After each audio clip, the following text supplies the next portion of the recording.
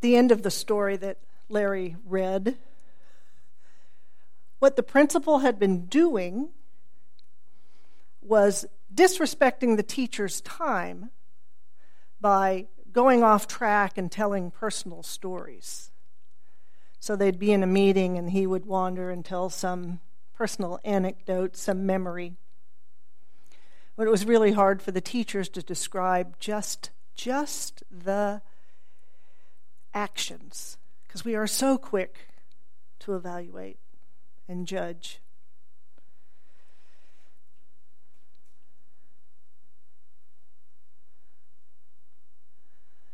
Namaskar. Namaskar. Namaskar. Namaskar. I bow. Sanskrit. It's a common Indian greeting, East Indian, Pakistani, and it means I bow, the act of bowing. And the deeper meaning is I bow to a universal, hard to translate, consciousness. Some of you may take yoga and be more familiar with namaste.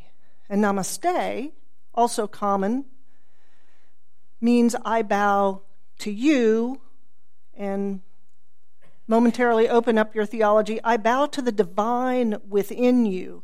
But it is more specific. And namaskar, which is more common out in the public, out of when you pass someone on the street or go to their house, is I bow to the universal everything I see in you. So I tried to make the case a few weeks ago about universalism, and we're using the word love. And as I struggled with this theme for this month, we don't choose them, we elect them by, there's a group of Unitarians who come up with the themes and allow us to subscribe to them. So we're kind of, unless we want to invent our own, stuck with it. And so I consider it a spiritual practice. If a word strikes me as awkward, to go, okay, I'll try and see what might be in that and what keeps me from saying that word has value. You know, respect. What an old-fashioned term is that? And I love the internet. And when you look up the definition of words, some of the websites actually give you metadata so you can see how often the word has been used. And does it surprise us that respect is no longer in as much use as it was back in the 1850s, which is where the chart I saw began. And it struck me as, what a wimpy word, respect, accept, tolerate, love, that's powerful. So my sermon is actually to say I've come to deeply understand that respect is of value and is the driver, more so than love perhaps, of what it means to be a universalist, what it means to bow to the universal, whatever you want to call it, consciousness, whatever we have in common, the mystery that makes us human beings. And since we're Unitarian Universalists, we'd go farther than human beings because we have respect for the interdependent web of life, which includes inert things and all sentient beings. So we ask ourselves to respect them. And respect means to look again, take a second look. So I separate it between accept and tolerance. I was going to tell you a whole history of tolerance, how that word climbed through our history, starting with this amazing moment in Hungary, Transylvania, when the Queen, husband just died 2 weeks before she gave birth to her son John, and the Calvinists, the Catholics, the Lutherans, and the Unitarians are all in Transylvania, not getting along, as you might imagine. This is right at the Reformation. And she does something extraordinary. Queen Elizabeth, and I'm going to mispronounce it, Jagiellon,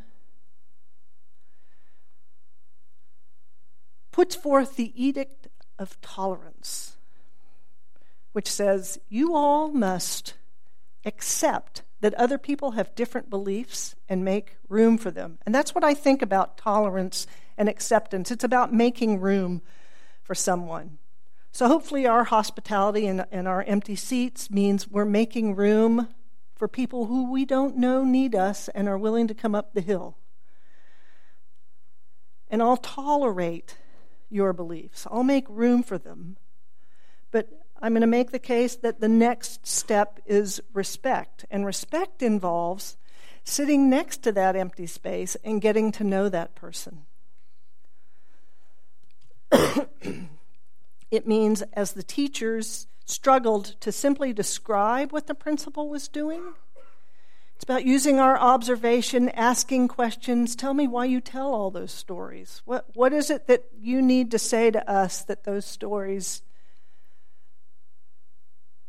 why are they important for us to hear them? He may have a need that no one has bothered to ask. But we're quick to make judgments, make room, or dismiss people.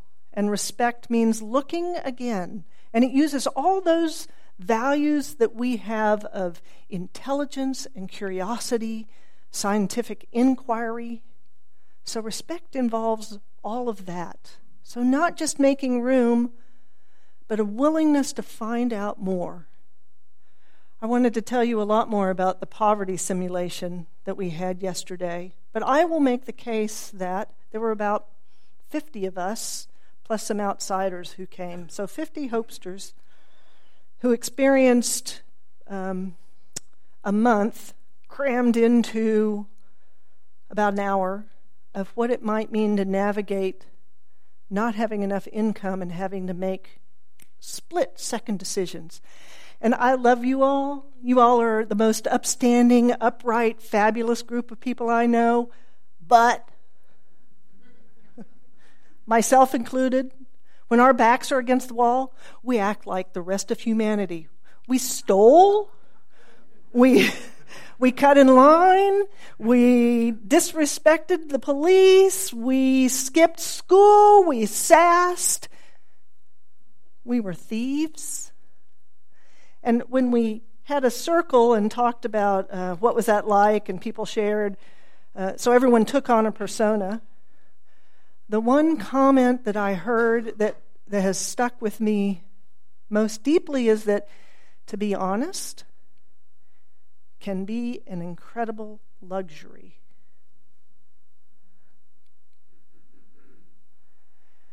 And I haven't processed how is respect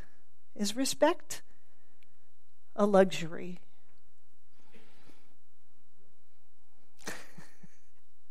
Some say yes. So we have more exploration of respect. But namaskar, I bow to you. May it be so. We give away our plate. That's one of our versions of respect. And this month it goes to Meals on Wheels, Give Generously.